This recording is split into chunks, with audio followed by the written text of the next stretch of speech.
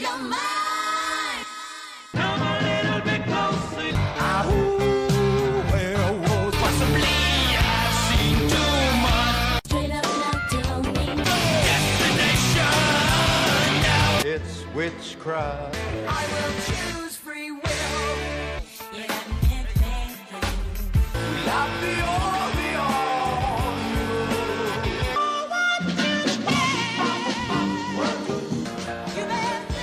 This magic moment. It's wonderful, wonderful. Oh, so wonderful, my love.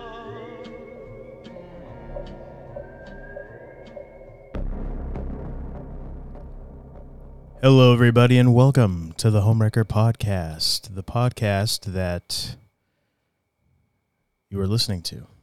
I don't even know what I was going to say there. I thought I was going to say something, and whatever. It just didn't work.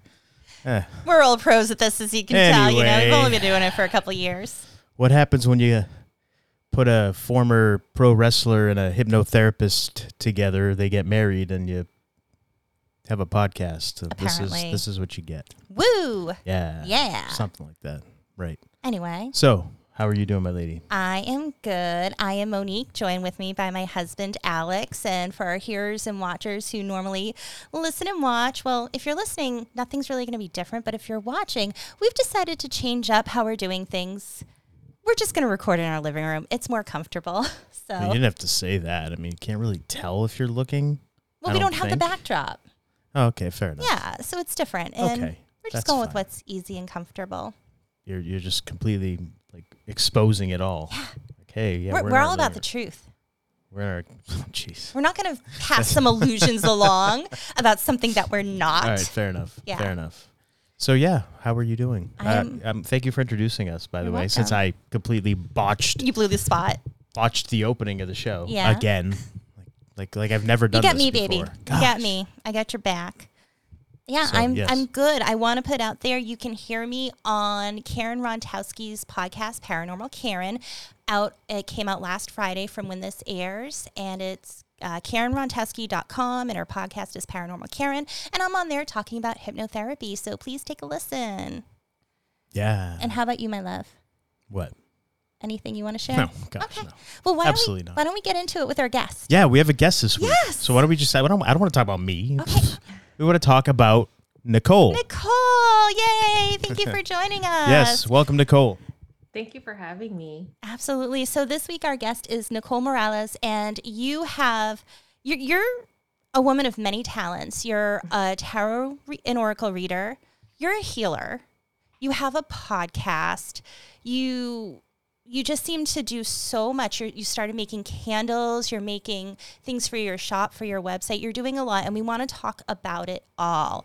But before we do that, I just want to tell our hearers and watchers a little bit about how we first met, if that's okay with you. Yes. Okay. Yeah, So- how did you first meet? We met on Twitter. Yeah. How do we meet everyone nowadays? Yeah, On Twitter. Twitter's the best place. crazy. And I'm going to share, because I actually shared this with Nicole earlier this week when we were talking about how I felt when we first met. And I'm kind of exposing some raw truth. So I saw her and I saw her posts on Twitter, and I'm like, damn, like I realized you're younger, because you're in your early 20s, correct? No. I'm 36. No, you're not. Thank you, though. I've Oh heard my that. God. Are you Okay. really? Wow. Well, I'm an asshole. 36. We were talking earlier. We're like, so Nicole, was she like early 20s, I'm like, right? she's like 22. That's so great. Thank you so much for that. I'm like, But like the stuff that you post is really powerful, and it's a good message. And I was liking what you were saying, but like, you know how like you see like things people write on Twitter, you're like, oh, I want to be their friend. But then I hesitated and I didn't want to follow you, because like I'd see things because people retweeted and they'd like, and it'd show in my feed. And I didn't want to follow you because I was like, she's going to hurt me. And I mean that in the sense of when you become friends with somebody, because this has happened to me in the past, where like you really like someone and you feel like you have a lot in common, and then they're like, because they seem like they'll be more popular and they have so much to offer and give, they leave you behind. And I was like, because that's what happens. And so it's like that preemptive defense mechanism mode of, no, because she's somebody who's like very smart and strong and powerful and gifted. And she eventually, if we became friends, would just leave me in the dust and be like, fuck you. And I'm doing my thing. And so it was like a trust thing for me. So I Wow. was, this is my mind. This is trauma and things happening. Sure. And so this is what I've been working on. But so just kind of the way things evolved and seeing more posts, and I'm like, she has a lot of good stuff to say. You have to stop this, Monique. Like, this is my mind. Like, stop being like this. But yeah, like I have found you through Twitter, and we like followed each other on Twitter, and then you did a dragon oracle reading with me, and you did a hypnotherapy reading with me, and I did one of your Reiki sessions, and we're going to talk about that, the guided light session. And so we're going to talk about that a little bit later, but we just kind of developed this friendship, and listening to your podcast, I'm like, I feel like we're the same person sometimes. Like the stuff that you say, it's like, you're just sharing like my thoughts and my feelings about things. And I think there's so many people who are on the same level, and you just don't realize how many people are feeling the way you do until you hear somebody else speak it. And that's just another thing that I love and appreciate about you, because you just like, put it all out there. And then there's me like, okay, a little bit at a time, like trying to put myself out there and share my truth without feeling that raw exposure. And you're like, fuck it, I'm going to do it. And I Good for you just, for doing that too. I appreciate you. that you do that. So thank you. So Yeah, I why don't you share with us just how your path, your journey brought you to, reading tarot and being a healer? How did that all come about, Nicole? gosh, I feel like it really started so I was in this relationship for like 3 years, and it was not a healthy relationship. He was younger than me, but we had a really good relationship in the beginning, but it was like he was into cultivating marijuana, and I was in that, and I was very much into that. I was cultivating and growing and it was just like bad business. I was drinking a lot, and I was just not happy.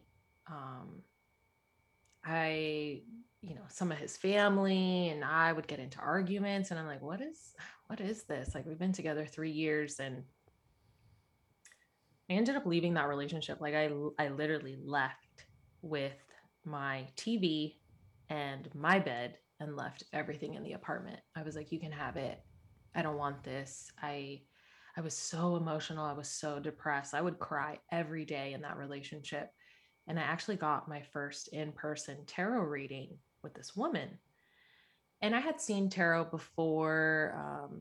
Magic has been something that's in my family, but it's kind of like hush hush. They don't talk about it. It's like brujeria, witchcraft, and a lot of my family is Catholic. So I went to this tarot reader in person, and she's flipping the cards, and she's like, yeah, you did the right thing. You definitely did the right thing. There's a path for you.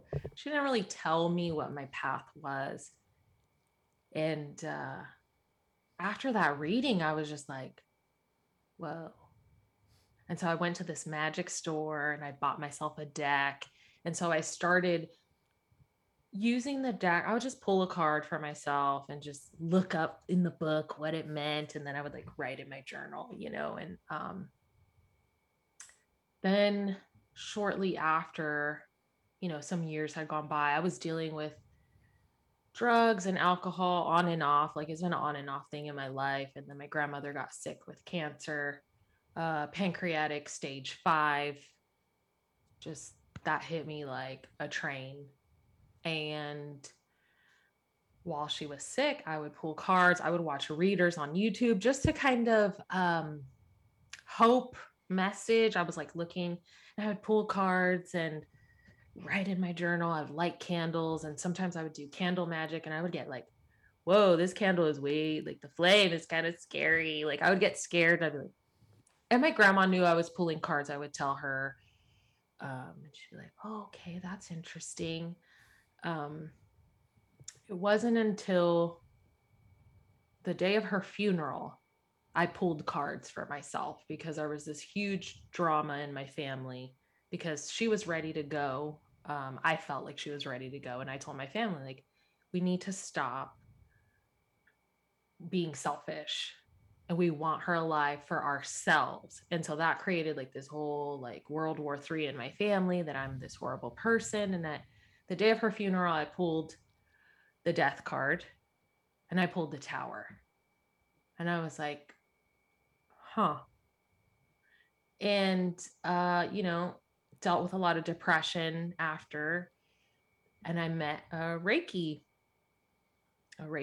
healer on Instagram. And I had been following her for some time and I had been doing like the group sessions, but we did a one-on-one session together. And it was just like life changing for me. And I was in this like weird space where I was like, I need to find healers. And some of them weren't good. Some of them were like terrible. But some of them were great. And I met this numerologist and she broke down like your life path. I'm an 11 life path. Um, and she was like, tell me about your hands. And I was like, what about my hands? She was like, tell me about your hands. Think about your childhood. Think about, and then I remembered how, as a child, I would always hold my grandmother's hand, or she would be like, oh, my arm, my shoulder hurts. And I would like rub her arm, or my mom had surgery. My mom used to be a housekeeper when I was small. She was a housekeeper at a hotel and she slipped, busted her rotator cuff, and she had surgery. And I would put my hands on her shoulders and she'd be like, oh, it feels so good when you do that. And so this numerologist like reminded me, like brought me, she's like, you have power in your hands. And at the time I was like, okay. And so I didn't really, I was doing more Reiki sessions, more group Reiki sessions. And I was like, I really want to learn Reiki. Like there's something there. I wanted to be a massage therapist before, but I was kind of freaked out about like touching people that I don't know, and just like previous Yeah. trauma, like kind of had built a wall for me.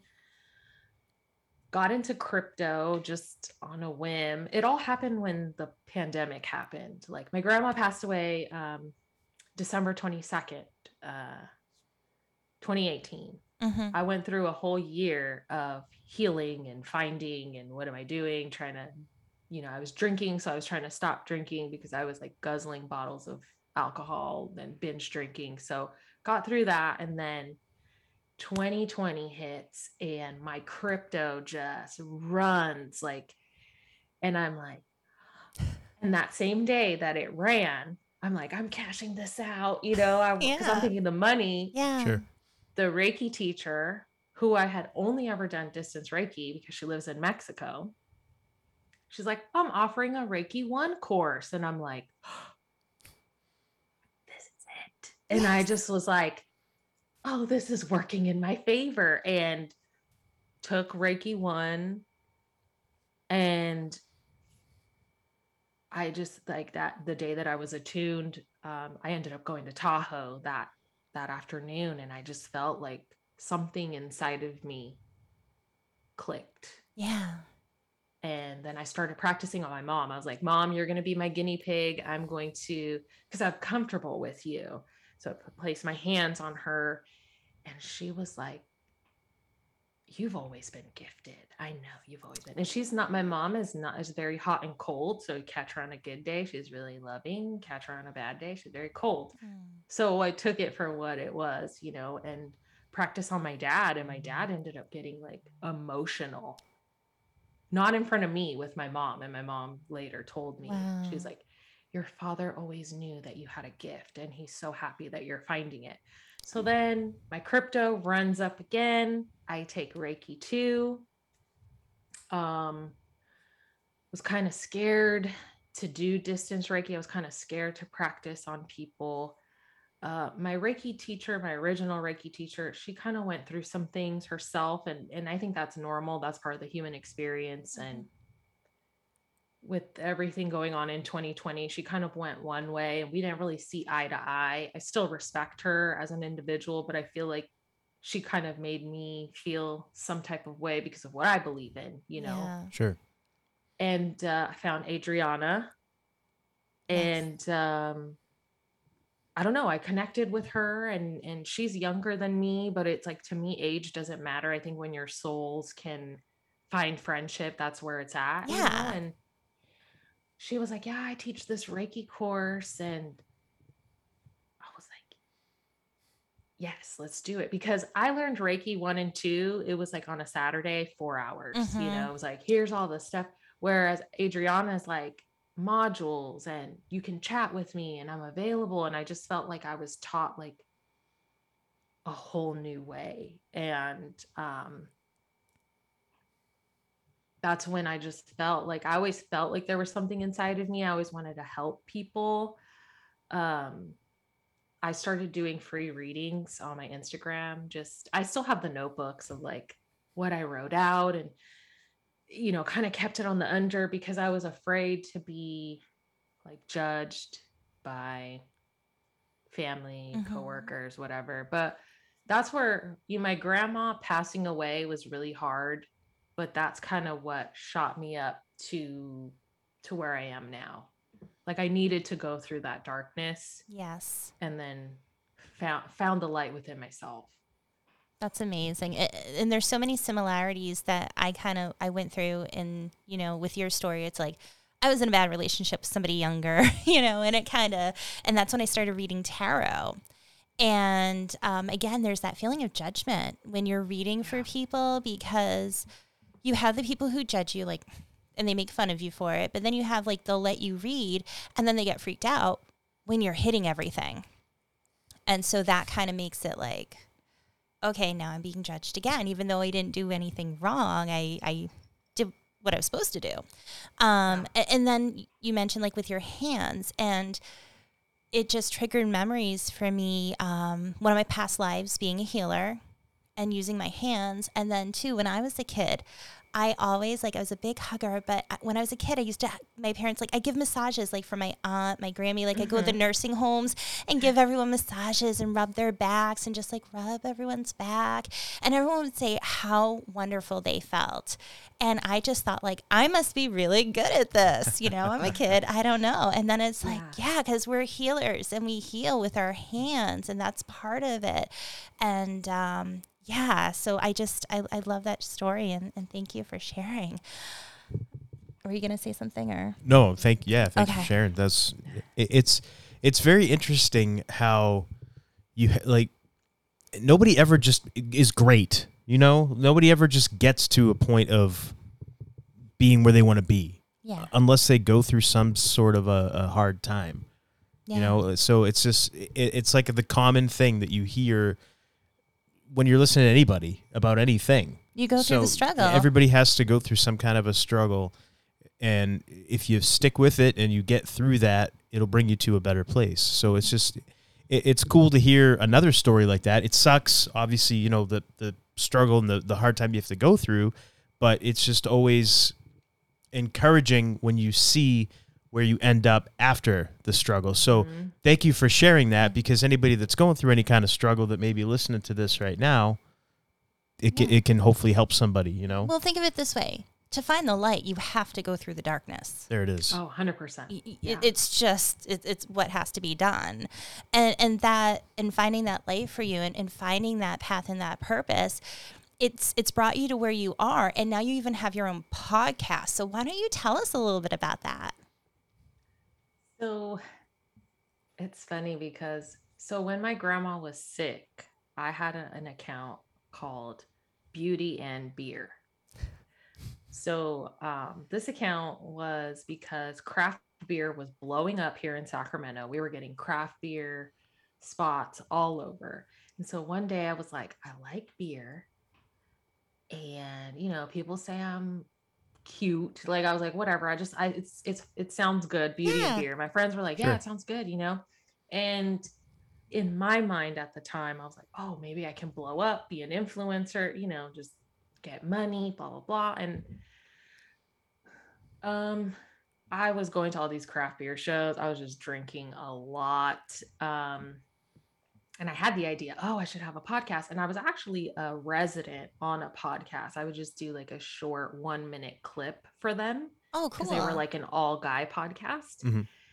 And, but then with my grandmother being sick, and I was just really like abusing the beer, and I wasn't getting paid sometimes, like for meetups and things that they would just pay me in beer. And I was like, oh, yeah, cool. And it was just not good. So I ended like deleting everything. I was like, I'm deleting this account. And oddly enough, when I started my healing with Nicole, I never thought that people were really watching me. Chris from Conspiracy sent me a message, and it was, hey, would you be interested in my podcast, like being a guest on my podcast? And normally the way my brain works, it's like, who is this person? Is this person trying to hurt me? Like, is this a joke? You know, like all. Sure.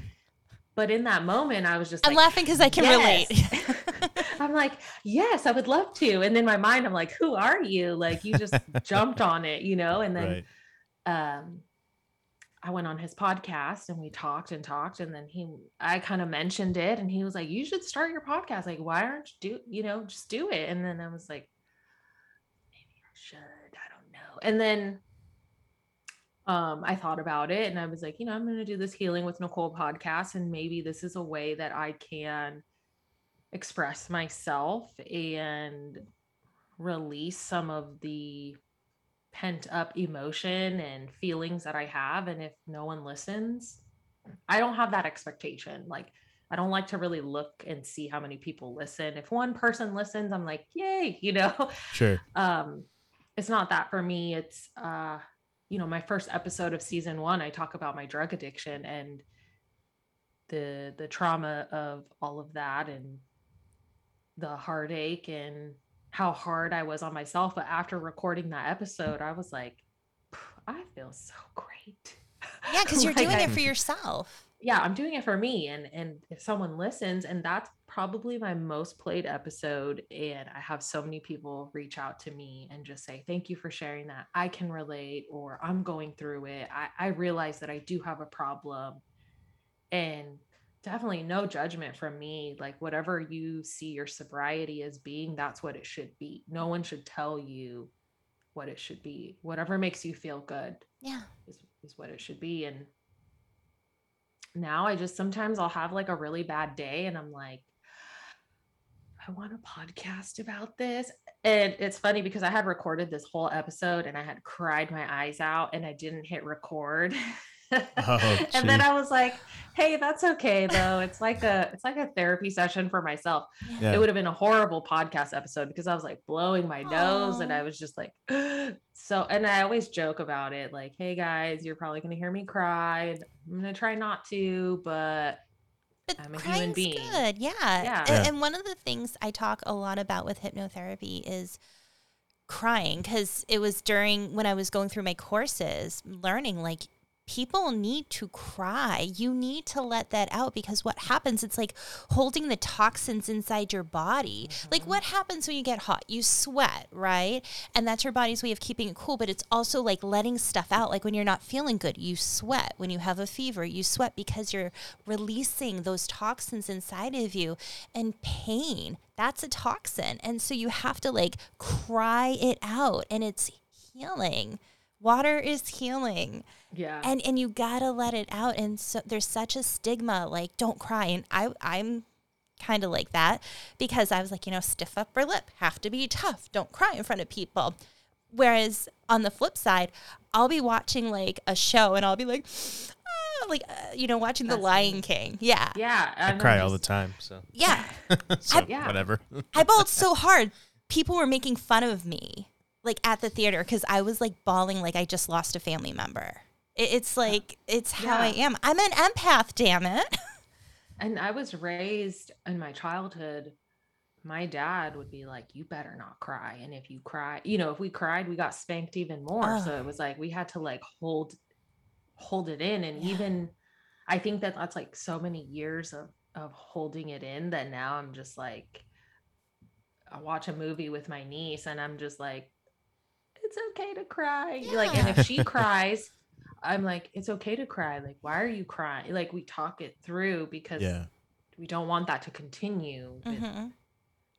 And I'm fine with everyone else crying, but I still feel weird crying in front of people. But like, I also hate, because I don't know how you are, but the movies, and this is why I hate Hollywood, they have these women who cry and they're so fucking beautiful. And it's like, you're bawling your eyes out and you're gorgeous. Me, my face swells, my eyes swell, my nose is stuffy and like snot pouring out. Like, I look like terrible. A bullfrog is what I look like, because my eyes just get... I get beet red. It's awful. It is not pretty. But it's good. It's like, you need that. That's part of, like, I say it's like a sports massage. Like when you get those deep tissue massage and sports massages, because they're really working in. And then, like, you don't feel good after. But that's what it's like, because that's part of the healing process. You're, like, releasing all that shit and negativity out of your body. It's not always pretty, but it's necessary. And it feels good afterwards. Oh, yeah. Yeah. Like, I feel lighter every time I put a podcast episode out. Yeah. Like, I'm freeing a piece of me. Yes. And possibly helping somebody that's hearing you that maybe is going through something similar or can relate or whatever, you know. So yes, exactly. It's like the double whammy. You're helping yourself, of course, you feel better, but you may also be helping at least one other person, if not many, you know. So it's kind of, it's a positive thing any way you look at it. And I want to ask you, in terms of, you've commented on Twitter about some of the feedback that you get. Was there ever any feedback, like positive feedback that you got, just that really hit you hard in the sense of feeling like you're really helping by doing this podcast? Was there anything like specific you're comfortable sharing that somebody might have said to you? Yeah, someone reached out to me and they said, I heard your first episode of season 1. And they were like, I realized that I've been using alcohol to get by and I'm not facing some of my real life problems. And they were like, thank you so much for shedding that light on this for me. And I was just like, oh my gosh, like, I don't know. I always feel like I'm here for you, and, you know, be kind to yourself during the process, because it's not just, healing isn't linear. Sobriety isn't linear. You're not like, hey, you know, people like to share their 30-day coin or 60 days or whatever. And that's cool. I'm not that type of person that followed that process, you know, because it was like, I got off cocaine and then I started drinking. And then it was like, oh, now I went to the doctor because I have anxiety, and now I'm abusing pain pills and anxiety pills. And it's like I was replacing and replacing and replacing until I got to a point where I have a glass of wine from time to time. Sometimes I really want to have a shot of whiskey and ginger ale, and I'll have it. I'm not going to stop myself, but that's my limit. Yeah. But you're able to control that. You're able to say, like, this is what I can do, but I'm not doing anything after that. Yeah. And some people can't. Yeah. And that's what I told this person. I said, know what your limits are, because I know people, I have friends who are completely 100% sober. They don't drink beer. They don't drink anything, but they still go to the bar and they'll get a soda. And sometimes I'll go to the bar and I'll have my one drink, and then I'll just order a club soda and lime. And I'm just with people, and that's okay. There's no judgment, and there shouldn't be judgment with that. If you want to smoke a cigarette, smoke it. You know, I mean, I used to smoke 2 packs a day at one point in my life, and now I don't. Once in a while when I'm stressed out, I have the urge for one, but I'm like, I don't want it. And that's that. But there's also addiction with food. There's addiction with other things. And it's just realizing what tendencies you have. And yeah, I mean, I had a listener reach out to me after they completed 90 days of rehab, and like, I literally cried, and I was like, I am so proud of you. And I'm so glad that that's you took the initiative to change your life. I think that's the hardest step, is deciding to make that change and taking that step. Yeah. I mean, I've lost people in my life to overdose, and it's horrible. Yeah. And and you feel it's hard. Not a lot of people understand addiction, and there's, and it doesn't help that society's like, yeah, drink, drink, drink, or, in the movies, it's like, yeah, do party and do cocaine and blah, blah, blah. And then you're just kind of like caught in this in between of what's real and what's fake. Yeah. But that's the main episode that I get feedback on. It's like, thank you. And I'm like, thank yourself for taking the leap of like making, you're going to live longer and you're going to feel great and you're actually going to live. I spent so many years not living. I was just I was numb. I was just living to be numb. Yeah. You know? Like you're just going through it. Yeah. At my lowest point, I was waking up and I would have an 8-ball ready to go. And that was my first part of my day was an 8-ball. I would go to work on my breaks, go out. I was in sales, I was making money and driving and, oh, let me get another 8-ball. And that was my life. There was no depth or emotion. It was just, I'm getting money and I'm spending it. And then I'm going to get a bottle of vodka and then go to sleep. Rinse and repeat. Yeah, that was going on for 9 months. I did that for 9 months until my body, I was just way too addicted. I mean, I was at my worst point. I had drank a bottle of 151. I can't even look at a bottle of 151. Wow. I drank almost the whole thing and I did an 8-ball like in one sitting. I was just back to back. And then I ended up in someone's bathroom fully clothed, thinking I was going to die. And I had them drop me off. I was like, drop me off because I don't want to die here and have the police come. Yeah. And I woke up and I had the blood mustache.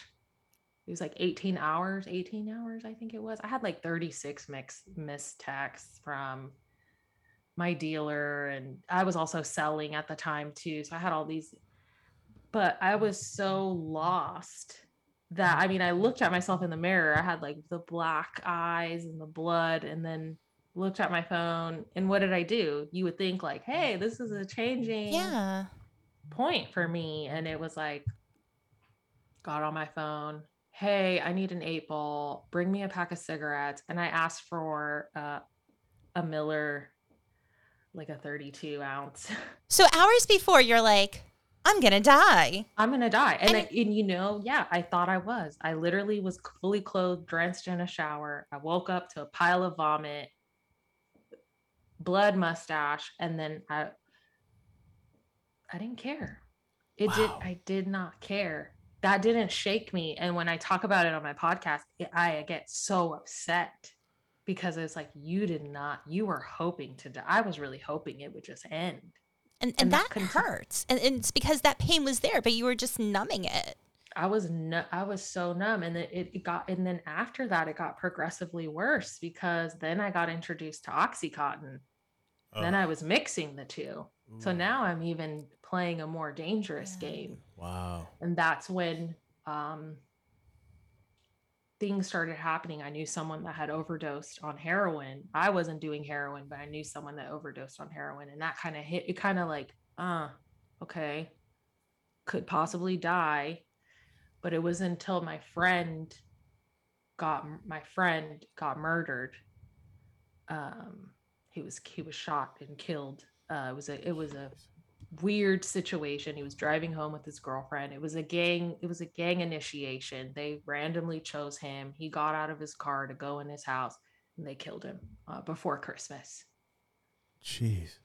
And that week was when I decided to try to get sober, because I had friends who were like, hey, like I had real friends who were shaking me like, hey, you are so thin and you're not yourself. And so I was just home. I remember being on my computer on MySpace, hearing the sirens. And I was like, and it was my friend Mark. He had been murdered. And that's when I stopped doing cocaine. I stopped doing stuff. But then I was like, abusing the Xanax and the Ativan because I didn't know how to deal. And the doctor's like, well, here are these pills. So then it's like, Yeah. you're giving a drug addict, you're just You're replacing. substituting it with more drugs. And that's something that really pisses me off because just kind of looking at what I've seen with my friends and myself, anytime in the past, now things are different, but in the past it was like, oh, I'm hurt. What should I do? Should I take like ibuprofen for inflammation or something? Because you're asking like, what should I do? Because I was always like, I don't take aspirin. Like I don't do anything. And I was like, suck it up, buttercup. Because when I was younger, I had menorrhagia, which is painful periods. And I would be in horrific pain and I would get sick. And I would also, I've had migraines since I was 7. And I remember, I remember taking like 12 Aleve and it did nothing. Taking like, 10 Tylenol because like it's not working. Take more. And the pain is so bad that nothing works. I remember thinking like, why do I bother? I'm in so much pain and it doesn't matter what I do. I'm going to be in pain. So why am I putting this shit in my body? I'll just deal with it because I have to. And that was my mentality. So I don't like taking things unless I need to. Yeah. And I got hurt and I was going to the doctors and I ended up needing surgery. But beforehand, they gave me an injection and it was weird. It was like all of a sudden it just wore off and it felt like it was in my elbow and my arm and it felt like I got hit by a brick truck. It felt like I got, I don't know, like a brick wall, like a truck hit me. And the pain was just so intense. So I called and I'm like, should I take something for the inflammation? So they're like, oh yeah. And they were going to give me some like opiate.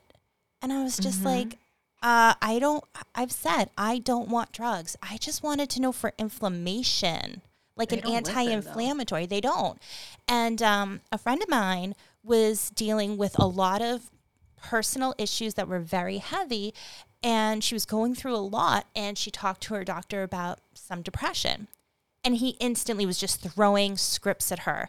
And she was like, I didn't know if maybe there was like someone I can talk to. She's like, I've been trying to exercise and make sure I'm eating right. Maybe I can talk to somebody because you need a referral, with everything. And they're just trying to throw medication. And it's like, how have we gone so backwards with everything when you think about all the natural remedies we have and like what our earth gives us and what we can do as people just on our own to heal without anything. And they're breathing alone can help. Yes. Yeah.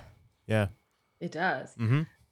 Yeah. It really does. But they just throw this shit at us because that's how they make money. I don't want to get into this whole tangent about the pharmaceutical company. No, they do. Yeah. I worked in the pharmaceutical industry. Yeah. After I got sober, I had a relapse with cocaine. And then I was like, okay, I'm back on track. I had ruined I had a deviated septum. So I decided to have it fixed. Yeah. And I told them, I was like, look, this is kind of like for me to fix it, but also like a promise to myself that I'm never going to put anything up my nose. And I told them, please don't prescribe me Vicodin because I used to love to pop Vicodin. That's like, loved Vicodin. Just, I would pop it like it was candy. And so they're like, are you sure? They still prescribed me the Vicodin because my mom went to the pharmacy. She's like, oh, I got your... Then I'm like, I don't want it. And that was the most painful surgery ever. Like my whole face was swollen, but I refused to take anything. I cried for like 3 days and I didn't. I was like, I'm not going to do this. Like, I'm just going to breathe through it and just watch cartoons and try to forget about it because they don't care. I had a therapist who would just give me, what was it? Zoloft. Oh, God, that is the worst. They put me on Zoloft, and they started me on the low dose. And I swear to you, it made me feel the same way like when I was doing drugs, like that first beginning, like I say it makes the sun rise in your soul. Like that's how I felt about cocaine, but like that's what Zoloft made me feel. And then after like 2 weeks, I was just in the dumps. And the doctor's like, oh yeah, no problem. Just gonna up your dose. In a month. What does that say? and I had told them I have a history with drug addiction and alcohol abuse. And in like a month and a half, I had gone from like the lowest dose, which they didn't titrate me or start me like one day on, one day off. They just went right in. So of course my brain is like, yes, give me Yeah. more. I was at the 150 milligrams, Holy. and it was making me feel, I didn't feel anything. I was like, I feel like I want to kill myself. Like I told them that. And then he's like, oh yeah, so we're gonna put you on the 250 now. So you're literally jumping like how much, right? Holy shit. He's like, but you have to get your liver checked because it's gonna mess your liver. And I'm thinking, here, I've already done so much damage to my body and I'm trying to fix it and I'm trying Yeah. to fix this. Yeah. So I ended up not doing the 250, which is not recommended. You shouldn't, if you're under care of pills, you should definitely, you know, Taper. Yeah, taper off. off. Sure. Yeah. I didn't taper off because I was like, if I can get off, I didn't taper off cocaine either, which was also not a good idea. Thankfully, thank the higher powers, I didn't have a seizure. I just had like the brain zaps, the same brain zaps that I felt when I got off drugs are the same brain zaps that I got when I got off Zoloft. What does that say? I was like, never again. And when my grandma passed away, I was also again kind of in that suicidal. So they put me on Prozac.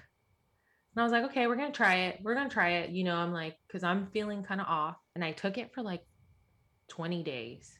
But I was like, you know what? What am I doing? I need to face this. So I started going to group. I also stopped. And then I went to group. I was going to therapy. I like went like 3 weeks. I pulled myself out of work and just groups, one-on-one sessions, Reiki healings, tarot readings, whatever I could find. Yeah. But I won't do it again. I don't take anything now. Like if I have a headache, I'll figure out something. I had surgery on my foot after my grandma had passed away. They had to break all my toes because I had hammer toes on my right foot. So my foot was like this. I didn't take anything. I think I took one Motrin one day because my foot was so swollen and I could feel like my little sausage toes were like palpitating. Yeah. But other than that, I haven't taken anything. I don't. It's a mind over matter thing. It Yeah, is. it really The is, doctors take that away from you, you know, Mhm. because I'm like, no. Here, I had a psychiatrist prescribe me 6 pills, 6 different pills, and I was like, what for what? She was like, well, this is the anti-anxiety, this is the antidepressant, this is the mood stabilizer, this one's gonna help you sleep, and I would just rip them up, and I'm like, this is a joke. Alex and I always joke around because anytime you watch commercials for prescription medications, side effects include, and they go through this whole laundry list. And it's usually including death or, including, brain injuries and blah, blah, blah and serious things. Brain bleeds. Yeah. And it's just Yeah. like, you're worse off taking the medication than you are if you didn't. And it's for like blood pressure. And you can fix that naturally.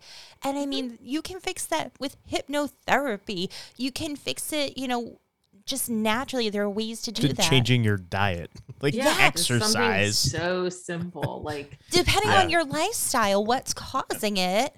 what is it? Yeah, I mean, but people just want the easy way out, and Give me a pill. We are an instant gratification society. Give me a and pill. it's like, here, I don't want to do thank any work. you. Yeah. Yep. It's simple. It's just, I mean, I was a pharmacy tech for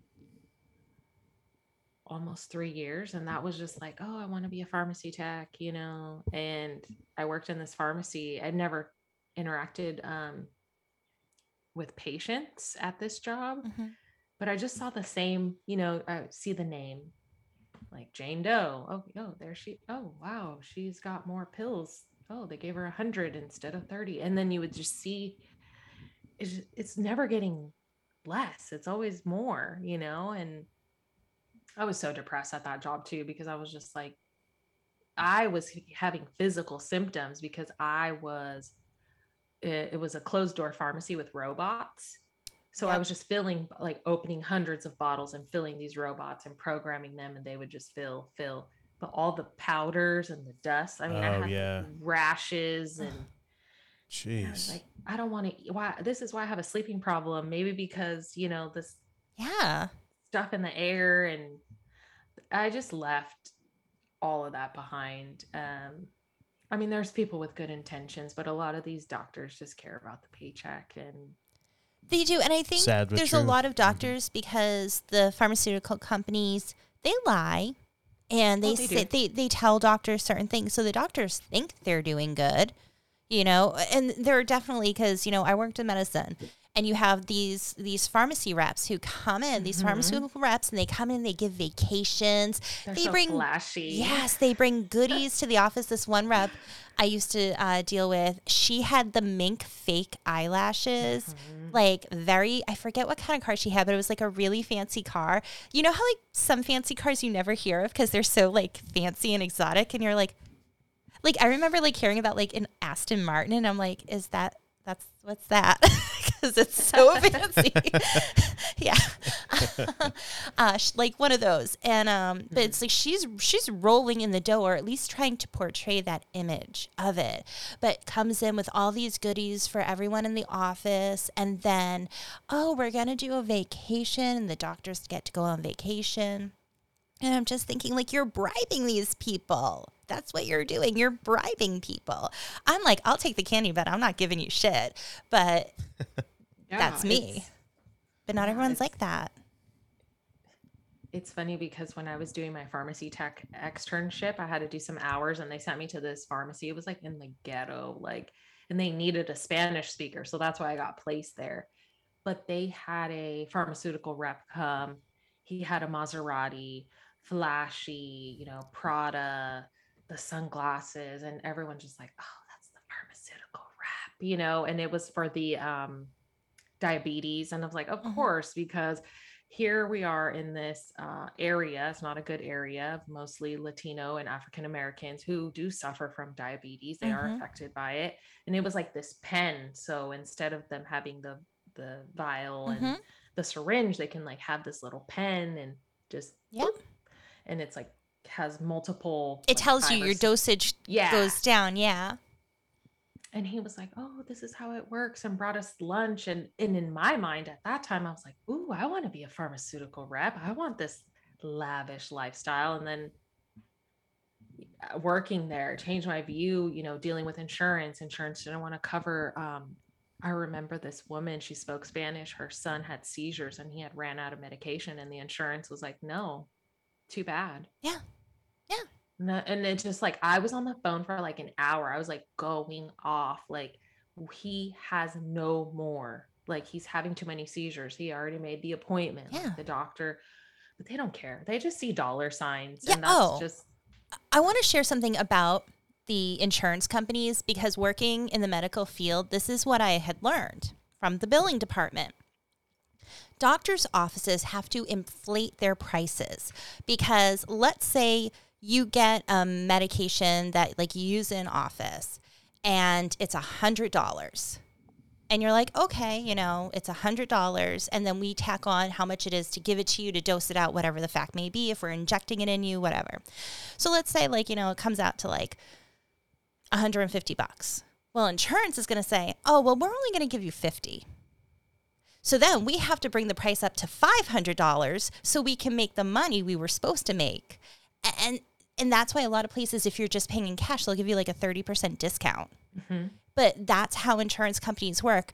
It's not like this is the price and they pay it. It's oh no, we pick and choose how much we want to pay and if we want to pay. And so when you go to your doctor's appointment, I was always like, I'm going to wait till I have a whole ton of things wrong before I go. Yeah. But if you do that, you have to pay more, because if you go for just a yearly physical, only so much is included. And if you do anything like, oh, by the way, my allergies have been bothering me, should I up my Claritin? Well, they notate that, oh, discussed increasing Claritin. The insurance company is going to go, that's not an annual. That's a consult, and we're not paying for the annual. And it's just that kind of bullshit that they do that costs us so much money. And how are they allowed to get away with this shit? And it just blows my mind because I'm not for government regulation. But if the government's going to get involved with insurance, then get involved with the companies and not allow them to pull this shit instead of affecting the Americans and what we have to pay. Well, yeah, let's not get into politics, but that's a recent insurance kind of thing. That's within the last like 15 years. It hasn't always been that way. Yeah, but I'm saying with all these things, all these people who can't even afford insurance. You don't want the worst thing you could do is get the government involved. Don't get the government involved. That's the worst I'm just saying, thing. if they were to do it, they're doing it like that. They're going even a worse way about it. You know, but it's just like the insurance companies get away with this. But why? Because they have deep pockets, just like the pharmaceutical companies. There you have it. Yeah. Yep. But it's terrible. You know what's the best insurance though? Being healthy. Just eat right, exercise, be healthy, Happy. happy. That's the best insurance. Being able to That's breathe it. through your pain. That's Suffering second-degree burns on your fingertips, like fucking breathe through it. Like, yeah. just saying. That's my 2 cents. That's crazy though. It's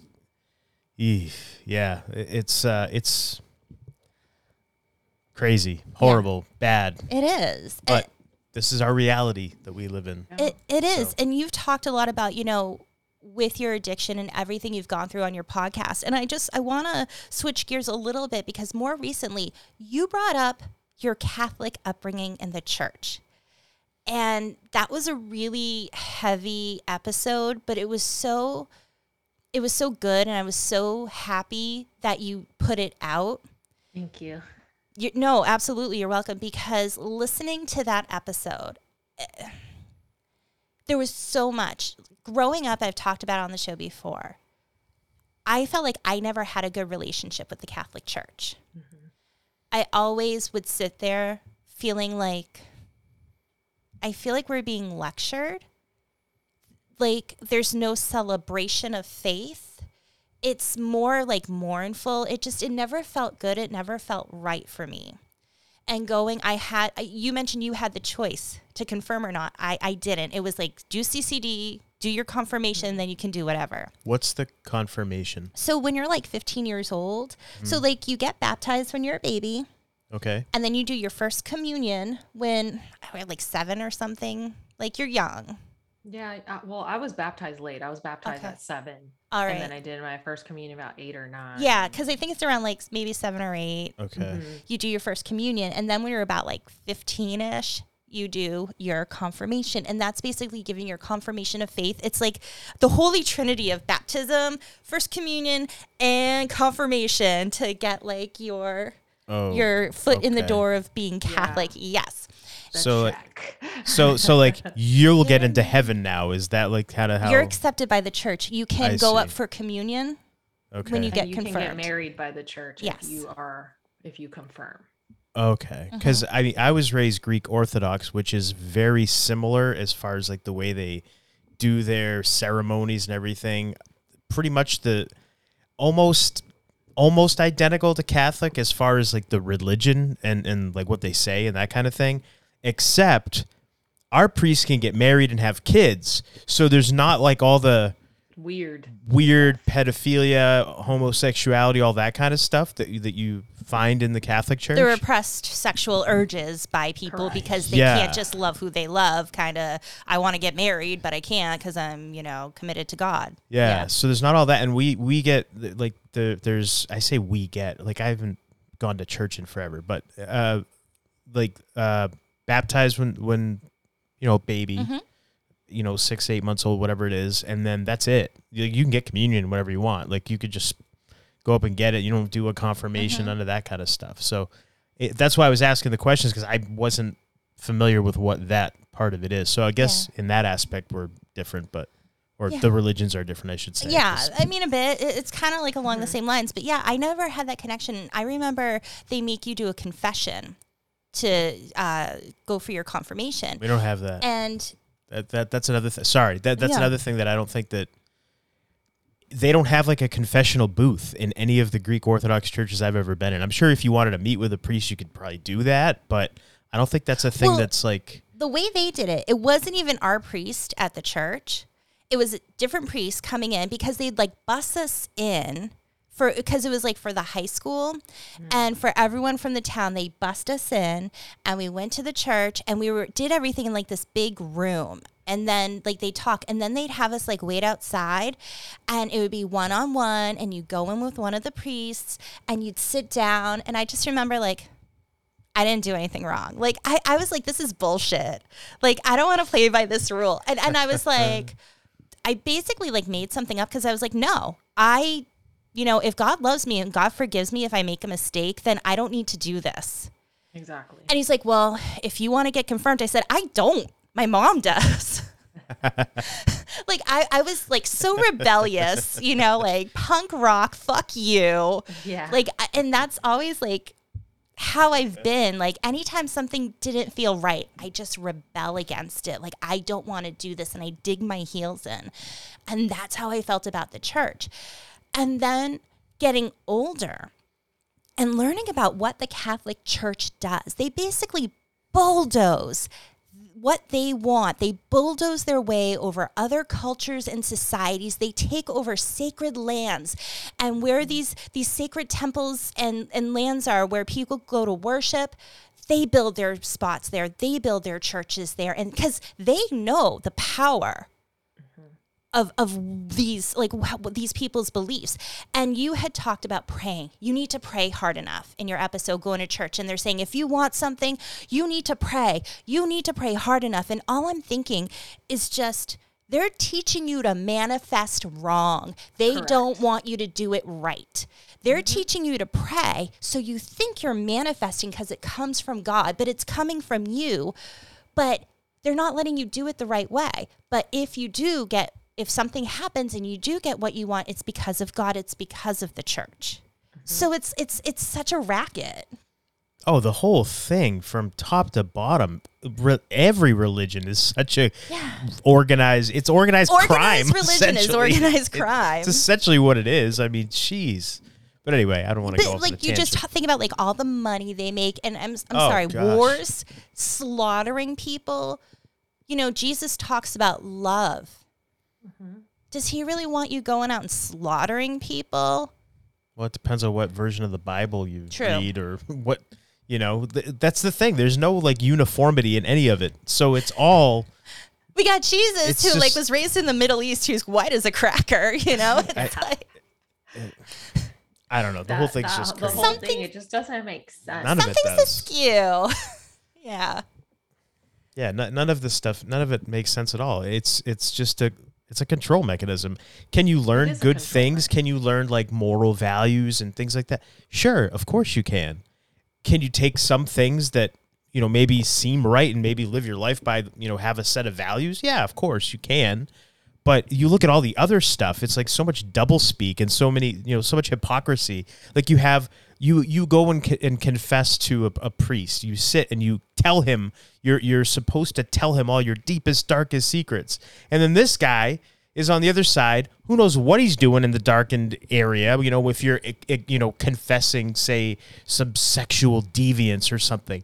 And then this guy's going out abusing altar boys. You know what I mean? Why do they need that? So they can have information over you. It's They want like a you to blackmail confess racket. So Exactly. they can have power over Of you. course. If God really forgives, it doesn't just matter. does it. You It can doesn't say like, matter. I fucked up. I'm sorry. Right. I see my way. I want to do better. Okay. You don't have to confess shit because you confess to God, not to man. That's how I Yeah. see it. Exactly. And I remember my first confession. I remember it. And I was like, I don't want to do this. I don't want to do this. But I did it. And he's like, oh, blah, blah, blah in Spanish, blah, blah, blah. And then I was like, oh, I don't clean my room. I hit my brother on the head. Like, I didn't know, like, what am I supposed to say? So I Sure. was just like, I told my mom that I did my homework, but I didn't do it. But then I did it later. Like, I just made stuff up. And then, I put poison in right. Miss Johnson's tea because she's a cunt. Yeah, she Like- died. Like, what the fuck? What? Yeah, it's just But I do feel that they take, like, the predators definitely keep in mind, like, oh, little Johnny, let me keep him in mind. And when I see him, like, they Yep. predatory behavior. But my two confessions were like total BS. Like, Yeah. oh, I lied. I took a candy from my mom. Like, just dumb stuff where I Yeah, was it's like, like, I'm who cares? naughty. It's Yeah. fucking bullshit. And that's the thing, like, I brought it before, like, when you're a kid, like, inside what's right and what's wrong. Like, with people, there's some people you just get a bad feeling from and you don't want to go near him. And then you have somebody who's like, oh, no. Your aunt comes over or something, give him a hug. And you're just like, keep them away from me. I'm not comfortable. And it's that pushing you as a child when you're not comfortable. Things inside that just don't feel right and pushing you like, oh, no, you're wrong. That is how so many people are brought up. And what is it doing? Don't trust your instinct. Do what other people tell you is right, not what you feel is right. And that's why, like, with our kids, no, like, we're not going to push you. If you get a bad feeling, okay, no, it's okay. Yeah, that's how we are with my niece. Like, she didn't want to hug someone. I'm like, that's fine. Yeah. You don't have to. That's it. Yeah. Like, it's not like, oh, you have to do. And then they guilt you into it. Mm-hmm. And it's like conditioning you to, like, when you're older, someone guilts you into something, you just do it. Yeah. Mm-hmm. You're right. Yeah, and I still, like, I was talking to Alex earlier, like, that guilt that I struggle with things, it lingers, and I work on it every day of that initial, it's like instinct of feeling guilty and then having to say, no, this is not right. I should not have to feel guilty over this. Yeah. And it's work, but because it's so ingrained, like, That's why it's work. Yeah. But once now you've realized it, you've recognized it, now you work on it. It's not going to be work pretty soon. It's going to be just, okay, this But is the what it is. fact that that happens, what does that say about society? Is that a question you want an answer to? No. Because It's just like, what the fuck? where do we start? Oh, well, let's it's a see. lot. It's Yeah. heavy. It's like, with that podcast episode, it came up. I wasn't going to record. Someone told me that I could still be saved. That bothered Oh, me. you mentioned that. That pissed me off. And I almost responded. And then I was like, I'm not going to respond because I was going to do, did you ever watch The Simpsons? Mhm. Okay. Ralphie Wiggum? Yeah. What is it? Like, something's on fire and he's picking his nose. He's like, I'm helping. And I Yeah. was going to do that meme of just Oh, like, this is God. her. Like, this is those people. Like, when you do that shit, that's how you come off like a fucking moron thinking you're helping. Yeah. But I was like, I'm going to take the high road. yeah, it's like, thanks for telling me I'm going to hell, or I still have time to be saved. And it's like, Who said I wanted to be saved? So they Yeah. told you this after the episode came out? no. So No. this was before. Oh, This is what before. motivated me. So okay. I got a picture from a follower with her tarot, her oracle, her books. And she had sent the photo, and I was like, oh my gosh, so cool. Like, she's like, I'm getting rid of all of this because I found Jesus and you still have time to be saved. And I was like, Funny, because I All found right. Jesus and he loves me as I am. So we must be speaking about the two different Jesuses. Can't be the same guy. You found Jesus? No, I'm just saying, like, no, like, I look at Jesus Christ.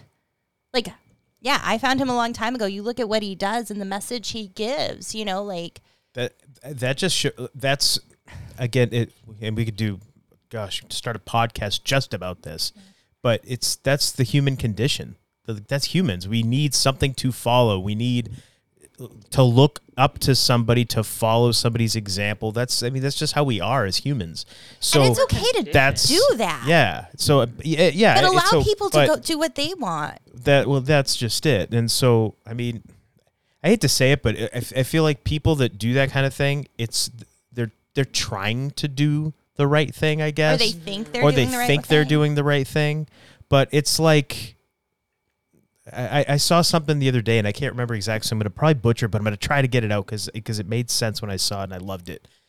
When you die, you're not aware of all the pain you're causing to people around you, but the people around you are feeling pain because they miss you and you're gone. mm-hmm. The same thing happens when you're stupid. I think I said that right. Yeah. Yeah. It's the same thing if Same you're thing. stupid. You're stupid. You're acting stupid, but you don't realize it. But everyone around you is like, what the fuck?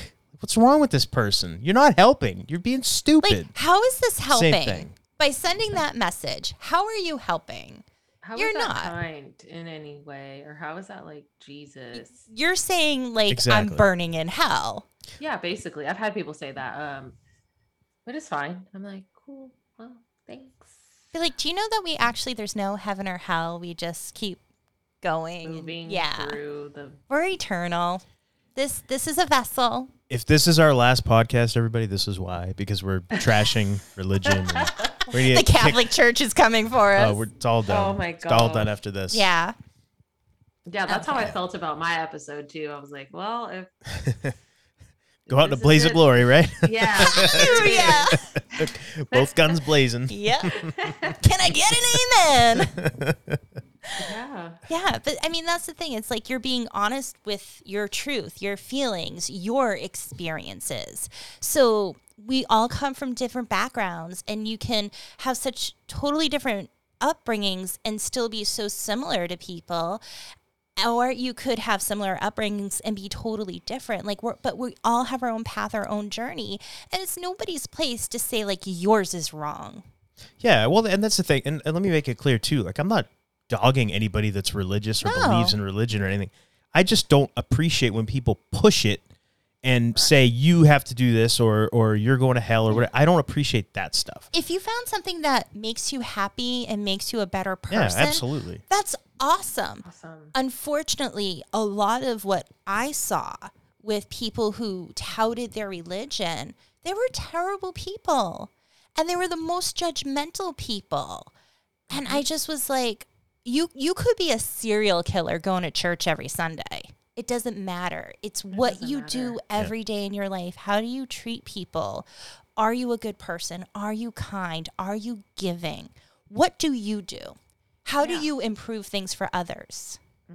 And that's why in my podcast, I was like, this is my perspective of how I saw religion and how I tried to come back to it and realize that the priest that I looked up to was a horrible person. Yeah. And that's my reality. And if you have a great priest who is awesome and you guys are doing stuff, great. That's awesome. Cool. Yeah, Yeah, good. awesome. That's great. But people get so easily offended because they are not listening to understand. They're already listening to try to like shoot and fire back at you. They're you on the know? defensive. Yeah. Yeah, you're right. You're absolutely Yeah. right. The days of having just a conversation or hearing an opposing viewpoint, they seem like they're behind us now, unfortunately. But you're right. That's the thing. It's everybody now. They're looking to be offended. Most people, I hate to say it, but they're looking to. Yeah, that's what it is. Everybody's looking to be upset about Yeah. something rather than just let's talk. And I feel like sometimes one of the hardest things you can do is just listen. Mhm. Just keep your mouth closed and not just like hear what's being said, but take it in and Process really, it. yes, digest it, like think about it, sit on it. I think that's like one of the hardest things for so many people. Mm-hmm. So many people don't listen. They don't want to listen because they're already ready to tell you what they want to tell you. Yeah. And part of communication, I took this training at work and I was like, oh, let's see what this is about. But they even say that like communication is listening, processing, and then speaking. And I think that we've lost some of that process because sometimes, and also like people feel the need to give a response right away. Like, Mhm. Oh, they didn't text me right away, or why didn't they say something right away? Like we expect that. We take away that time to process and like, how do I feel about this? Should I respond in a react? Like, why are we reacting? Why aren't we Yes. just responding? Yeah. That, because I have clients who don't like tarot. They're not comfortable with it because of their religion. I Mhm. respect that. Yeah. Sure. Cool. okay. Like I hear you and I respect you. And I'm glad that you support me though. And In my Reiki practice, awesome. Like, why is it so hard? Why do we want everyone to fit into our own box? Yeah. I think it's a That comfort. drives me nuts. Yeah, It's a comfort thing, because if you fit in my box, then it's okay. It's comfortable. But if you don't, that's uncomfortable. I don't know how that's going to feel, or I don't like how that feels. But instead of saying, did you ever have like a pair of jeans and they were awesome, but you have to break them in? Like, you have to wear them a bit till they like get comfy and good. But then they're awesome because they look great and then they get comfortable. But people don't want to do that. They don't want to break it in. They don't want to say, like, this is kind of uncomfortable, even though it's good information. Like, they don't want to allow that to enter because it's uncomfortable, instead of just saying, okay. And there have been times we've had guests where I'm just processing and I get really quiet because I'm just like, I don't know what to say because I'm absorbing all of this. And it's almost overwhelming because I'm trying to make sure I'm comprehending everything as it was said and that I get it. But it's like, even like we'll get in conversations and I get quiet. Well, I'm just processing. That's okay. Yeah. I'm processing this right now. Yeah, or just say, hey, something that I do sometimes is like, hey, I got your text. I'm still kind of marinating on it, but I'll get back to you. Especially when it's like, some intense family situation. It's like, I got your text. Or like with my parents are very like, I have to be available all the time, with my family. But if I need someone, they're never available. Yeah. So I'm learning this new, I saw your call, but right now I'm busy. I will get back to you later. It's like boundaries too. Like, people don't respect like the communication boundaries as well. Like, why do you need an email right away? Do you need it right away? Do you need a message right this second? But it's that instant gratification where we're not even like thinking anymore. We just, I want this. I want a response, Yeah. Yeah. It's true. Yeah. Well, what you said, it made me realize with actions too, like when you, like with no, people will ask for help they don't really need. They just don't want to do the work themselves. Correct. And for me, it took a long time to get my boundary to say no. And once I did that, and be like, I'm sorry, I'm not able to do that. They push and they use guilt and they try to find ways because it's easier to get you to do it than for them. Because they don't, even though it's like something so easy, it's like, but I'd just rather have someone else do it. I just don't want to do it. Of course. And it's those boundaries. It's with listening. It's with, accepting no as an answer. It's on so many levels. When my grandmother was dying, I was the one making the decisions because none of the adults, my mom, her brother, and her sister wouldn't. Everyone would have to text me. The doctor said this. And I'm like, you went to the appointment. I'm at work. I'm dealing with all these things that you don't know about, And then I'm like, okay, well, I'll email the doctor. And I always got guilted into, I'll do it. No problem. Oh yeah, I know it's midnight. Responding to texts at midnight, consoling people at midnight when I'm already not sleeping.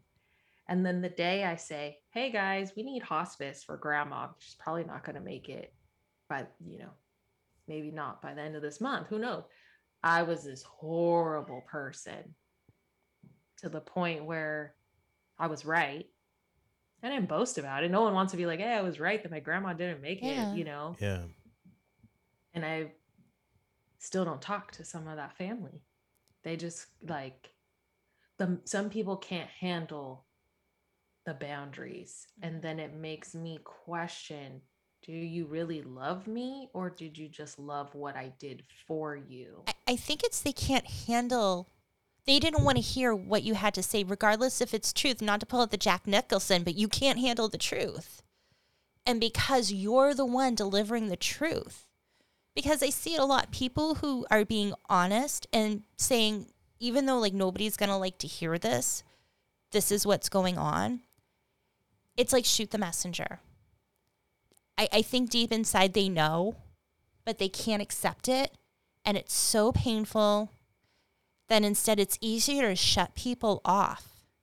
Even though deep down they know, but it's just like for so many layers up to the surface, shut it off. And that comes to not being able to, like, you know, face your fears, not being able to face truths because it hurts. It's painful. It's work.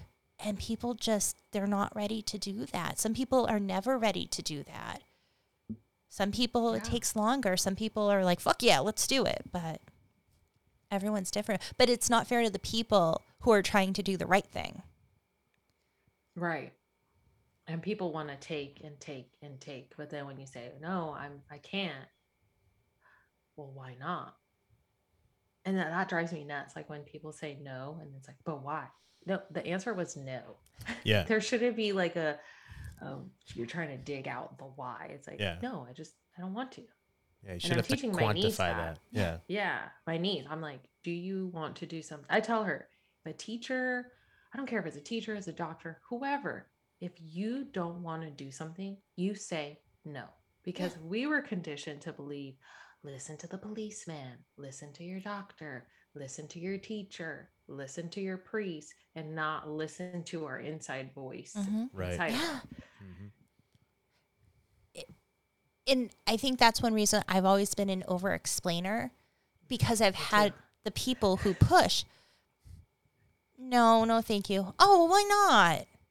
And I feel like I have to because of that over time, you have to preemptively explain everything so they don't ask. Like you have to have it all ready. I do that.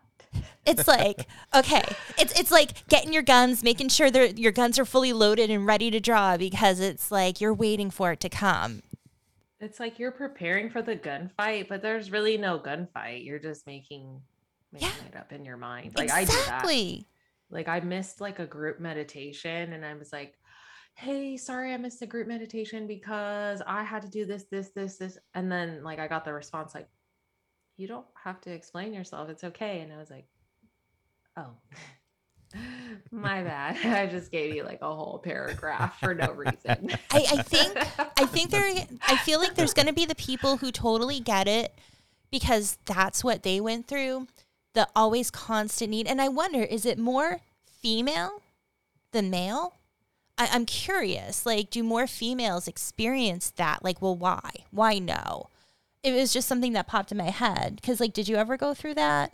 I just... like, when you said no, did people respect it? Or did they push you and you had to have a good enough excuse for no? No, for me, it was always no. I would just say no. So maybe it is. I don't know. Maybe it is a female thing that they. I don't know. I don't know. I don't know. I'm just wondering. But yeah, it's like I feel like you either get it because that's happened to you, where your no is not good enough until the other person, like, and I'm not saying one person in general, but just in your life, too many people who say your no is not good enough until I feel it's good enough, and I will accept nothing but a yes, and unless I feel your no is acceptable. That reason is good. Oh, I can't hear you. Sorry, my mic was like freaking out. My dad was like that. He was like, you can't tell me no. You never tell me no. So that was like programmed in me. So when I was like in relationships, I never said no, even if I was like being mistreated, because I never said no. Like it's all like so much with all the healing and stuff that I've been doing, it's like, you know, my dad and I are close. He's my dad. I love him. He didn't have a dad, so he's navigating this whole parenting thing. There's no book. You're not perfect, you know, but he was always like, you don't tell me no, whatever I say goes, you know. So then my dad was the same way. It's like, you don't cry.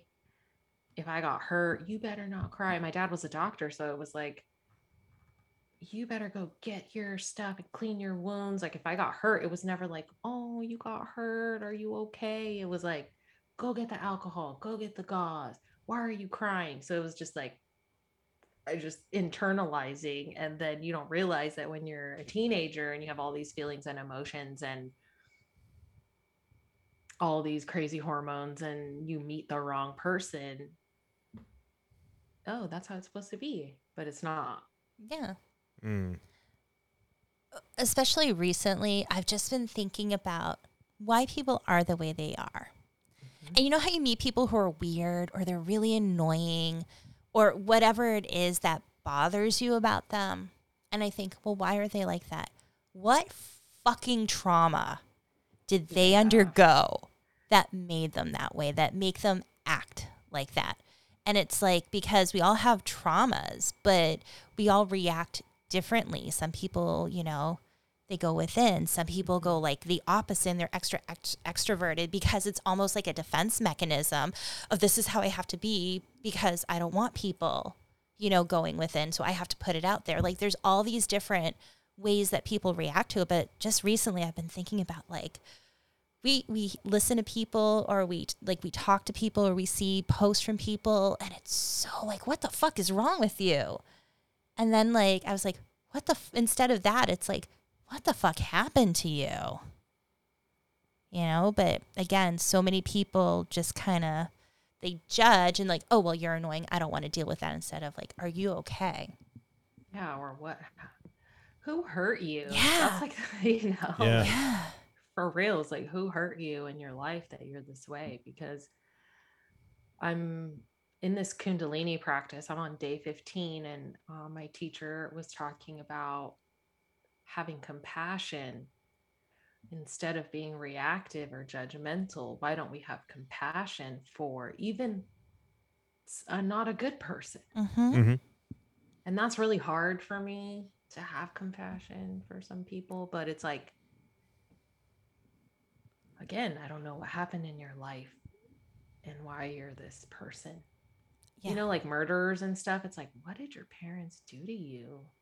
Like what Someone did happened? something. Yeah, something Yeah. Something happened. happened, right? Yeah. And it makes me think, I think I've shared this story on here before, but it's so fitting. So when I worked in veterinary medicine, we would fill prescriptions. And Saturdays were always the busiest time. And we'd ask for at least 24-hour notice so we could get your prescription filled for your pet. And it was a really busy Saturday. The place was packed. We're running around like chickens with our heads cut off. And this older guy comes in. I need a prescription filled. He was such a dick.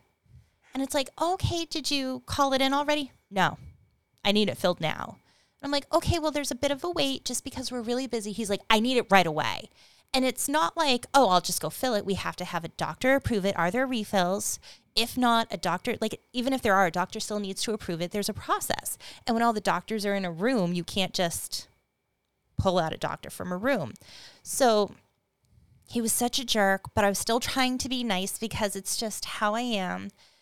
And I filled his medication and he was so rude to me and I just wanted to like go off on him, but I'm like, no, because what does that do? It doesn't do anything. Well, after I give him the medication, he's just like, thank you.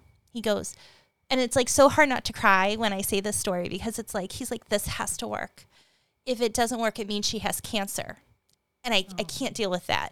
And you realize it's like he's a dick because he is so scared his dog, his best friend, the only thing he has in this world right now is going to die. And he needs this medication because he needs it to work. And it's pain. Yeah. And some people don't know how to express themselves properly when they're going through pain. So Yeah. then we react to that aggressiveness or that anger, not thinking like, oh, I wonder what they're going through. You're reacting because that energy is coming to you in such a way. Mm-hmm. Right. Yeah. And it's like, it was such a good lesson for me. Like, I'm so glad I wasn't a jerk back to him. Yeah. And that's why, like, I always try to take the high road. I'm not perfect, but I You're human. try. Yeah. I try because you don't know what people are going through. And it's like, I know there have been times where I probably was annoying or not in the best mood, but it's like I was going through something. And kindness goes so much further. Even if it seems like people don't appreciate it, maybe not at that moment, but I'm sure at some point they will. And that's why I think it's just so important to like just pause And like we've been saying, just listen. Don't just listen with your ears, like take it in, absorb it and kind of feel it out and just say like, am I deserving of this behavior? No. But does it do any good to throw it back at them? Usually like not. putting gasoline on a fire. If Mhm. you, Yeah. What's Yeah. that old saying? 2 wrongs don't make a right. Yeah. Yeah. Yep. Absolutely. But yeah, and again, just like with so much that you put out there of yourself, I feel like so many people can relate in so many different ways because you've been through so much. And you're in the process of writing a book, correct? Yeah. Will you share a little bit about that with us? So I'm going to I'm in the process of writing a book about, when I was addicted to drugs, there was a lot of crime, a lot of criminal activity that took place involving drug dealers, firearms, road trips where I ended up in other states because I was just so far gone. So it was kind of like touching on the adventures of that, um, driving with drugs in a car, crossing state lines, doing just a lot of things that people just would be totally shocked in hearing. And I started writing it. And I think I was on Conrad's podcast and we had chatted a little bit about it. And I had told him I was the driver and the shooter, but I never had to shoot. Because that's kind of like what my day-to-day was at some point. And so I started writing the first chapter. And I was like, maybe like 2 pages in, and I'm like bawling. And I'm laughing now because I'm like, oh my gosh, Nicole, like, you really did not care at all. Like, what were you doing? Like, you could have been killed. There's like, see, like, I've made an outline of everything that I'm going to talk about in the book. And I'm like, I could have been killed, murdered, sequestered multiple times. So it's kind of like, whoa, I should be really grateful. Like, I was like crying and I'm like, I should be really grateful that I'm alive, that I did it. Also, there was a 3-letter agency that was aware of me, but I'm going to talk about that too, but they never got me. So here I am. Woo! It has Yeah, the so- statute of limitations on any crimes run out? That is correct. It Woo, has all right. passed. Okay, so I good. can So discuss you're- that freely. Yes. There you go. Nicole's nice. a deviant. Wow. Yeah, I'm a total deviant. But yeah, statute of limitations has passed. People were charged. They have already been released from prison. So It's just so funny because I've always been the little goody two Oh, shoes. jeez. Like, follow the rules. Like, I'm such a rebel, but I'm still That like a was good me. girl. until I started doing drugs, and then Wow. yeah, I made sure I was like, let me check statute of limitations. Of course, Yeah. I'm going to be like, not all of these stories, maybe. I mean, because I also have to be honest and say my recollection of a lot of these Yeah. events were when I was under the influence. But it's of- how you remember it. Yeah.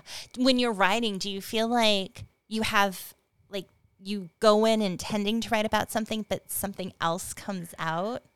Yeah, then I'm like, oh wait, but this happened, and I'm like, oh, go back, and then so, and I actually have decided I'm gonna do 2 books, part 1 and like a part 2, just because there's this point where my life changed. A lot of people got arrested, and I didn't.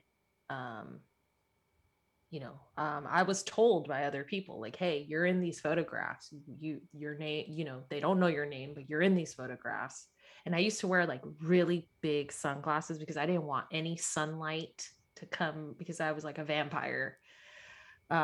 So there's pictures, but no one ever talked to me directly. Someone did go to my parents' house, but my dad is like, doesn't trust anyone. He was like, who are you? Get out of here. And I think it was that, but part 1 is going to be more of like all the criminal stuff, and part 2 is going to be how I thought I had let that lifestyle go. And then I ended up going to another city and kind of starting that lifestyle again. Oh. That's like my relapse. Okay. And then really getting my life together. I can't wait to read it because it's like you've gone through such a journey. And look where you are. Look where it's Yeah. brought you. Yeah. Like just like where you are as a person. Mhm. And I it's have a so really amazing. close friend who he was involved in all of this too. And I talk to him from time to time, and he's like, "You have to share your story." He's like, "You're like the criminal turned healer," and I'm just like, "Oh, don't use that word." But he's like, "Tell your story because." He's like, everything they show us is such BS. Like, but you can be a bad person. I mean, I know I'm not a bad person, but at the time I didn't feel You like can that was do the bad best. things Yeah, you can do bad and make things bad and then choices. you can be good. Yeah. You know, you're not stuck in that box. Your story is one of hope. It's like Mhm. I went from this to this. It can be done. It's a hard road, you Mhm. know. It's not unicorns and butterflies and flowers. It's a lot of tears and death and sadness. It's that pain, but I think that's why you're so relatable because you share that pain because we all have pain of our own.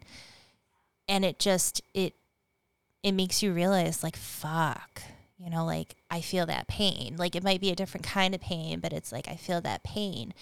And it helps hearing like I'm not alone. I'm not the only one feeling like this. I'm not the only one thinking this way. I'm not the only one who's fucked up. I can make a positive difference. I can change things if I want to. So it's a very good story of hope. Yeah, I'm excited for it. I have my days where I write and I'm just like, wow, all right. You know, and then some days I'm like just typing away, but yeah, I haven't set a deadline. I feel like deadlines kind of make me a little anxious, so I'm kind of just going with the flow. I also thought about once I get a good amount written, maybe share excerpts here and there just to kind of like get the excitement for it. Yeah. Sure. But it's cool to connect with people. I think a lot of these influencers are very superficial and fake, and it's like I'm not here like telling you that I exercise, and sometimes I order like 3 boba teas in a week because I love them and I want a donut. You know, I'm not claiming to Yeah. be like someone I'm not. I'm a human. We're all human. We have our own life. We can eat the burger if you Yeah. want it. Eat the salad if you want it. Don't feel guilty. Have that beverage if you want it. If you want a non-alcoholic beverage, do that. Like, don't let anyone make you feel bad. Like, Don't absorb that guilt. exactly. And Yeah. that's what drives me nuts about this world. It's like you see all these like young kids who are like worried about how they look, and it's like this can go away. This can be taken away. Mm-hmm. You know, I have my friend Justin who talks to me about my book. He was shot at a party and he's in a wheelchair now, and he's the most positive person, and I hope to have him on my podcast because the positivity that comes out of his mouth, it's like your legs don't work, and we take so much for granted and we're not grateful and we're not happy, and it's just like perspective. Yeah. And the media and everyone just gives us this like skewed, hopeless, dark perspective. But what if there is happiness and light at the end Because there is. Yes. and friendship? And it's like, why does Yes. there have to be drama? Like you, I consider you both like friends now that I've met you, and just meeting people online. And it's Yeah. like, Yeah. it's not about like, you know, I don't watch reality TV because it gives me a lot of anxiety. But why do you have to like fight? Why do we have to fight? Why can't we just get along? And Why do we I'm have not to for fall into the everyone. drama? Yeah. I'm not for everyone either. If you don't like me, hey, that's cool. Like, I hope you find someone that you like that can inspire you to do better. And if I'm not that person, sorry, not sorry. And it took me a while. I keep hitting the table. I'm sorry. It took me a while to get there too, because I was a people pleaser. And I needed everybody to like me. And part of that was being an empath, because I needed to feel that happiness. I needed to make people happy and feel good. And it took a long time to finally like work on my boundaries and be like, you don't like me. I'm okay with that. Yeah, I don't care. It's so freeing. It's so freeing, because I used to be like, why didn't they talk to me? Why don't they like me? Why didn't? What did I do And it's like, wrong? it's just because maybe they didn't like it, like they don't vibe with you. Yeah, Like some people like tea, some like coffee. You know, it's okay. Yeah. Were you gonna say something? No. Oh, I wanted to get in because I had a guiding light session with you. Yes, and so great. yeah, and I'm gonna open and I'm gonna share some stuff because I think it's important to. Yeah, I'll cut you off real quick. She came downstairs from that and was like beaming, like so happy. Oh. I'm like, okay, so it went well. All right, so let's hear a little bit about it. But go ahead. So to kind of like beforehand, so the past like few weeks, I've just been so tired. I felt just so exhausted. I don't want to do anything. The things I love to do, I've had little interest in doing it. It's like I just don't want to deal with anything. And I was eating so good and so healthy, and I was on a great track. And then boom, I just got hit with like, I'm so tired. And so I stopped making good meals and I ate what was fast, and I was ordering food and just, eating more junky food because I was too tired to make anything. The stuff I wanted, I just didn't want to make. So I'd settle because this was here. It was instant or easy. And I always offered to make her food, whatever she wants. But if it's not exactly the way she likes it, she's the pickiest eater. And she'll tell you that herself. So I'm not being derogatory or making fun. So no, if it's not her making her food, she won't eat it. So it's like if it's not like cut a certain way, it's like, nope, it's wrong. It's so even when I'm like trying to help, she's like, no, I'm just tired. I'm just gonna order something. And I was just so tired and so exhausted, and I felt like I wasn't in the best place to be. And I was like, yeah, because I wanted to make an appointment with you and working on like, when can I get the schedule? I looked at your schedule. I'm like, oh, nothing really works right now. And so like we had spoke and you actually opened up your schedule a little bit so we could fit me in. And I went in and you sent me music to listen to during the session. So I turned on the music and I started a little early just to kind of get my mind right and get in my meditative state. And as I was doing it, like my mind just started going busy and thinking about all the stuff I have to do. And I was like, no, stop. You need to stop doing this. And then I like got into my state and I was like a whirlwind of protection coming in. And I felt this protection. And then I just started crying because it was like, I was so thankful for having that. But then it just made me think of like, why don't I always feel this connection to, I feel a really strong connection with my guides and my higher self, but there's so much more, my ancestors especially, there's so much more, there's so many more that I know they're there, but I don't always feel them. And it just made me sad. Like, I want that. And there was a regression I had done during my hypnotherapy class for like anxiety. And part of it went back to when I was younger and trying to talk about my experiences of talking to trees and rocks and then feeling like my guide wasn't there. And it was like, he's not here. And feeling like an abandonment. And I almost was like, it was like that trigger of abandonment by them. And it's like, I know they're there, but it's just a feeling like they abandoned me, even though I know that's not right, but it's just that feeling that sets in, and it made me really sad, even though I know they're there and they're all here right now and I can feel them. So it was just like, I need to go through this. I need to process this. So I allowed myself that time to let it out and process it. And I was thinking about like my family and how it's like, I feel like I don't deserve them. They are so good. And like, am I good enough for them? And it was like catching myself, like, why? Why am I thinking that way? It's that way that you're like basically brainwashed, into thinking. It's like, but no, it's like I think about like all the good things I've done and all the good I try to do. And it's like, fuck yeah, I'm deserving of this. And my kids are awesome because of my husband and I. And my husband loves me and I'm deserving of him. And I'm deserving of my kids. But that thought comes in and I feel that guilt. And I'm like, stop. You need to stop doing that. So I'm like doing my work as I'm meditating, but it was just like processing so much. And I had realized like, I'm just tired and I want to go home. And I was like, in my home, I'm referring to before I incarnated on earth, because I had a past life regression where I went to where I'm originally from, my soul, my spirit. And it was beautiful. And I remember when I had to leave to come to earth, a lot of us didn't want to go, but we had to.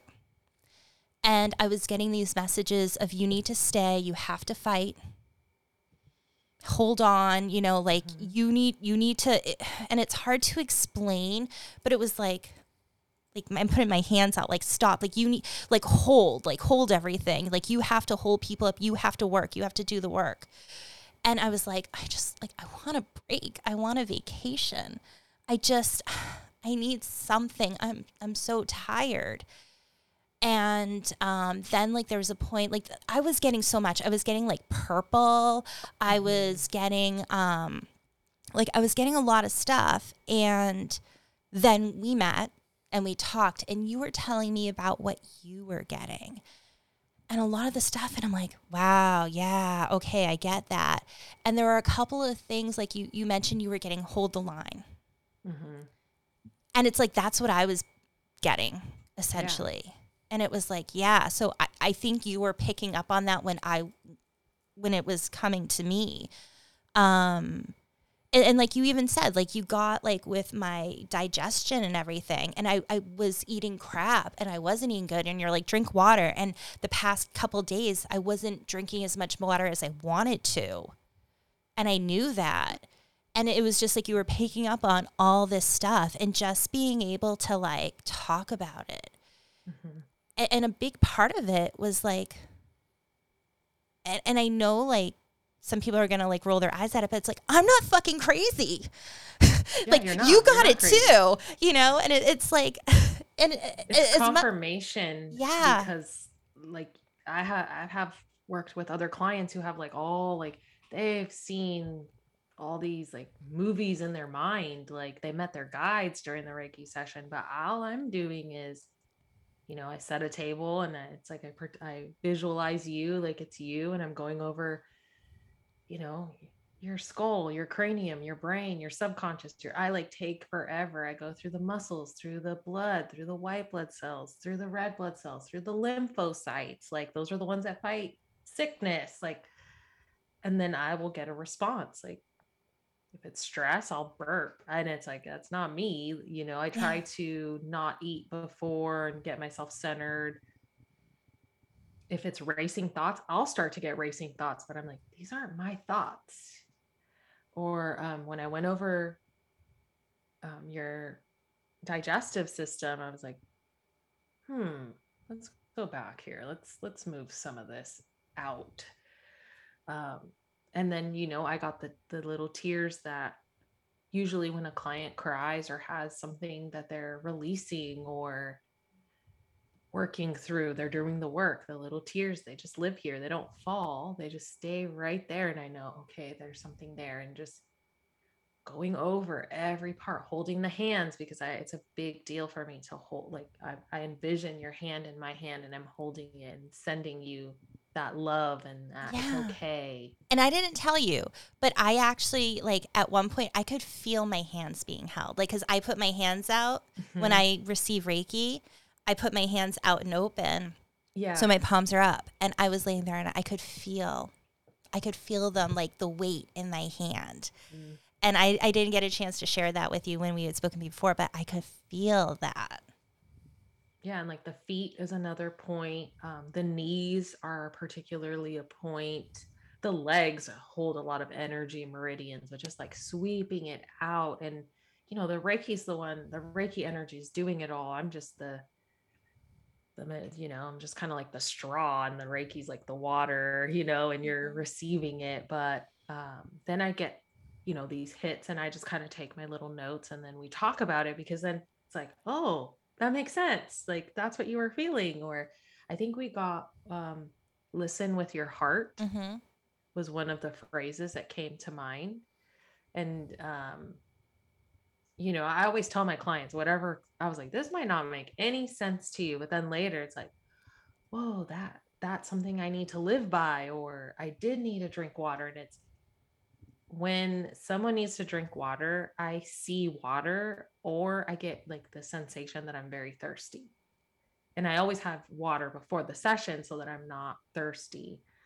Um, Even like changes in temperature sometimes over certain areas, or when I'm balancing the chakras, like your throat chakra is great. It's I've had clients where I go over the throat chakra and I'm like literally like coughing, like clearing it, because it's like, whoa, you have stuff that's living there that we need to move. But yours was like, it's like, oh, she's great there. And I was so excited because I've been working so hard on speaking up for myself. And so a while back, I was actually doing a hypnosis session. I was being hypnotized and, just trying to work on wanting to speak up for myself more. And because I always feel bad and I don't want to hurt people's feelings. Like that's how I was. And I wouldn't want to speak my truth because I didn't want to upset them.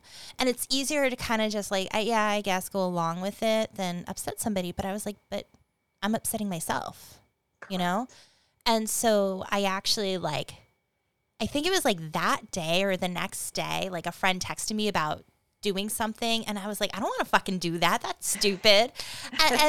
But instead of, and at first I was like, so what do I do? Just kind of be like, I guess I can do that.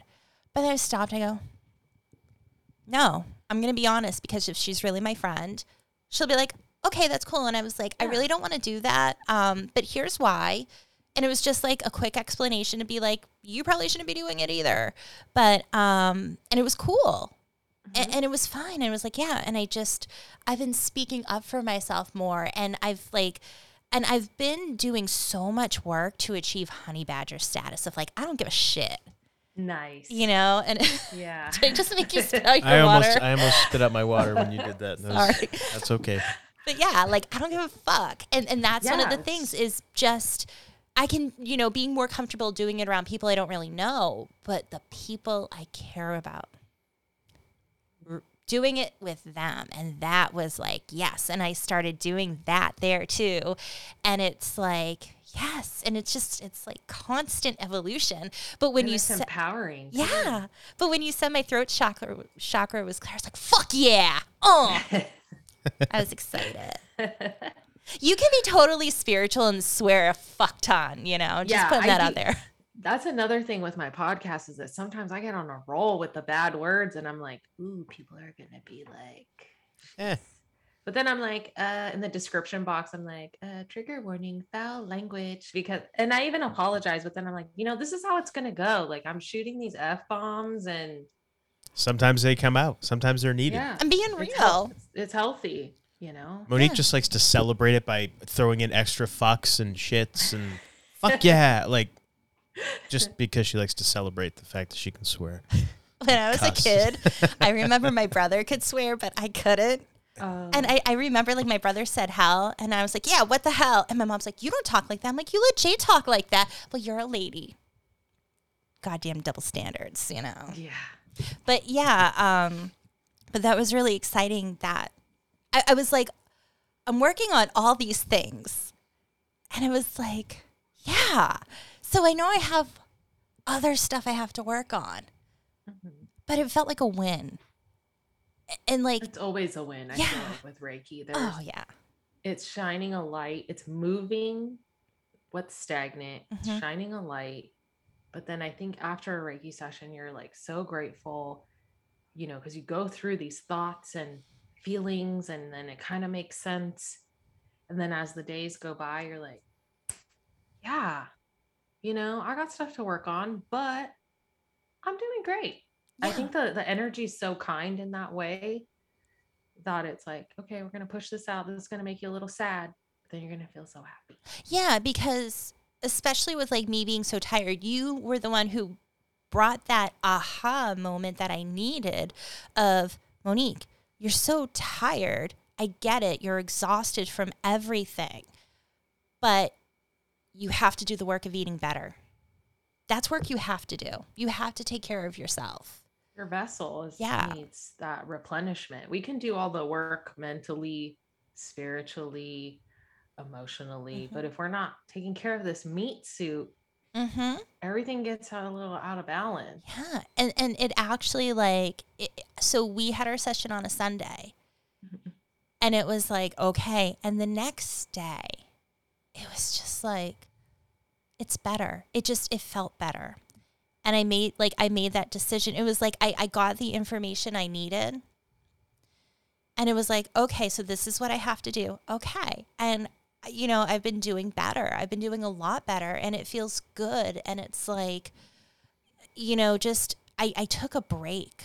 I was like, I'm not going to work on this and I'm not going to work on that. And I came home and I just, I tried to spend more time with my family and trying to do more things like I wanted to do to help out with things instead of feeling I have to do this. Right. It was like, I want to do this. And the things I always feel like I have to do, I was like, I'm not doing it. And not because I'm tired, but because I was making that conscious choice of, do I need to do this or is it going to make me feel exhausted and tired and run down? And I was like, I'm taking my break. And even though like I felt super productive, it didn't feel like the work of everything going on. It's hard to explain, but it was really nice. And it was like, yeah, like I needed that. And I don't think I would have come to that realization had we not had that session. So thank you. You're welcome. I always think sessions are so amazing because after a session, I usually, I'll send you your notes and the emails and things, but then I get into my meditative state and I'm learning too. I reflect on it. Like, what am I doing with my body? Should I be drinking more water? Like, am I thinking too much? So it's always an aha for me too. I'm always like buzzing after a session. And so I always have to go ground outside. And that's when I kind of reflect like, okay, am I doing this as well? It's learning for me too. Yeah. It's a growth for me as well, and reflection. Every session is different, but I learned something new about my client and myself. So it's really nice. I always feel so grateful to do them. I get so happy. I'm just so excited to do them. And I feel the same way like when I do hypnotherapy and it's like the realizations that other people are coming to and it's like, yeah, like that's profound. Like we all need to take from that. Like I need to take from that. Like it's not like when it comes to healing, it's not a one-way street. It's not. It's both ways. And I think people don't always realize that. It's like we're healing each other. We're healing each other, and then that creates a better relationship with your spouse or your partner, a better relationship with your children. You're realizing I don't want to put this on my future children or my children. I want my relationships to be this way. And you shed also from the growth. You have to shed what no longer serves you, whether it's a relationship or a job or a behavior. It's like you're constantly growing. And I think when I do a Reiki session with someone, we're like two little stars and it's like we're twinkling and then it's like more of us are twinkling in this sky. Yes. Because you pass that on to your partner, like, oh, now we're vibing better, we're feeling better, we're happier, we're a team. And it's so nice because I wish more people could see that we are so connected in what we do. We really are. And one thing, like, I don't know if they realize that, but healers need healers too. Yes, 100%. We do. I've worked with you. Yeah. I have my friend Cameron who does tarot readings for me. I have I've done Reiki with Adriana. I have another friend who just does Reiki crystal on me because I'm like, I need it too.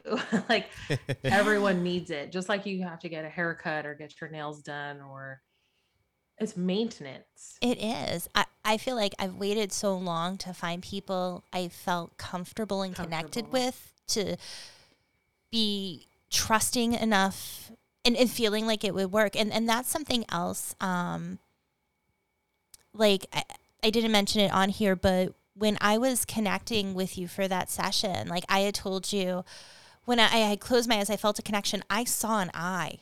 Like I saw an eye looking in, and I was like, okay, because I was like, I opened myself up to Nicole to give me Reiki, and I kind of like go through my thing, and part of me was like, I'm going to let her dig in deep, and all the ugliness and all the messiness, the deep, dark, dirty secrets that you don't want anyone to know because you have to be perfect and everyone needs to think you're perfect and everything's good.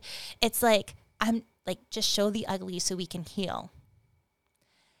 And it's really hard to open up. Like you have to feel the right kind of connection to be able to do that with people. And I'm sure like you go in, you're like, oh, it's not that bad. But, you know, we all have our own thoughts and feelings about ourselves. Yeah, it's all the thoughts and feelings, and also it's like we want to hide like our shadow. We want to hide the monsters that live in the closet. But it's like it's like a flashlight. Like let the flashlight like shine. Yep. It's not that bad. My monsters are sweethearts. They're pretty. We can love our monsters, you know? Yeah, it's embracing and highlighting, and it's like, hey, this is a part of me. Shadow work is that. Yeah. And it like, it's never ending. It never ends. There's always something. I'm like, great. Why did that trigger me? You know, but then I'm like, okay, well, this goes back to childhood, and I need to, you know, talk to little Nicole, and that's how future Nicole is going to have an easier time. And it never ends. It's constant growth. It is, but that's life. It is. Yeah. And That's the beauty of it too. Mm-hmm. To look at it on a positive way. That way it's like when you look at it like, I'm always going to be growing, I'm always going to be dealing with stuff. It doesn't mean that the things you worked on weren't worked on, or you didn't do a good job of it, or you did it wrong. It's like, no, it's kind of like how animals molt or they shed. It's just like you keep growing, and it's just how it is. And you shed those layers. Yeah. And it's part of life, and it doesn't make anything you did before invalid. It just means going the next step up. Yeah. And then you go the next step up. And so it's like, and that's how I was looking at it. Like, I know I've worked on this stuff, but it's different. Oh, okay. 'Cause yeah, I worked on this at this level. Now I'm up here. Okay. And now I got to deal with that. And I'll deal with it when we get up here. Okay. And once you start to realize that, it makes it a little bit easier when you can accept that. When you can accept it. For sure. Yeah. That's the key, is the acceptance. Absolutely. Nicole, thank you so much for joining us. I appreciate you so much. Thank you for having me. Absolutely. Could you just share with all of our hearers and watchers how they can find you, how they can hear you on your podcast, where they can find you on social media, and how they can book an appointment with you? Yeah, so you can find me on Instagram at healing.with.Nicole_. I'm hoping that one day Instagram will just give me Healing with Nicole. Twitter is at Heal with Nicole. I am on most podcast platforms, and it is the Healing with Nicole podcast. You can find my website. It is healingwithnicole.net. And I have on my social medias, I have my link tree. So you can schedule through there. You can schedule through my website. You can DM me, email me, which is healingwithnicole@protonmail.com. If there's a date or a time that you don't see on my schedule, reach out. I can make it happen. I'm usually just put a certain amount of hours on there, but I make it happen. I want to reach as many people as I can. And yeah, I'm here to chat, support, root for you. And that's me. Yay. Awesome. Thank you. Yeah, thank you so much for joining us. Honey, how can people find us on social media? What's our Twitter? Our Twitter is @HomewreckerPod. And we have a website too, right? HomewreckerPodcast.com. How can people find just you? Just me. You can find me on Twitter @_Monique Giselle _ or for my hypnotherapy Twitter @Monique P CHT. I have 2 websites, tarotbymonique.com, where you can find my organite, schedule a tarot reading, get some incense, some candles, which by the way, Nicole, you're making beeswax candles. And Yes. I wanted to throw out, I got so excited when you said you were working with beeswax because people don't realize beeswax burns clean. Yes. Soy candles do not. Clean and bright. Yes, and it smells good. It does. So get a candle from Nicole. Yay. And you can go to innerstandingshypnosis.com to schedule a hypnotherapy appointment. And you, my love. I just have to say that when you said I have 2 websites, I just thought that was fantastic. So I had to give you a little grief for that. No, I don't even remember what my social media is. I think I have a Twitter still, but I never really go on anything. I think I went on there earlier today and I retweeted something that you had posted, and that's really been it. I don't really go on social media anymore at all. So Good for you, man. Good for you. yeah, life is much better without it. I will Gotta say say. we found some pretty amazing people like Nicole, though, because of it. So I am thankful. Yes, absolutely. Yes, absolutely. So until next time, I am Golden Greek Alex Sarion, joined as No, always. you're not. You're just Alex now. Yeah, I like the golden. He's Well, always well, golden thank to you. me. Can I Okay, can I do your finish? thing. Can I finish? Okay, I'm finished. I'm going to let you finish. And I've been joined as always by my beautiful, lovely, gorgeous, amazing trophy wife, the lovely Monique. And Nicole, thank you so much for joining us. We love Thank you. you. And we love Love all you our guys. thank you. And we love all our hearers and watchers. And you've been listening to the Homewrecker Podcast. Bye. Mhm.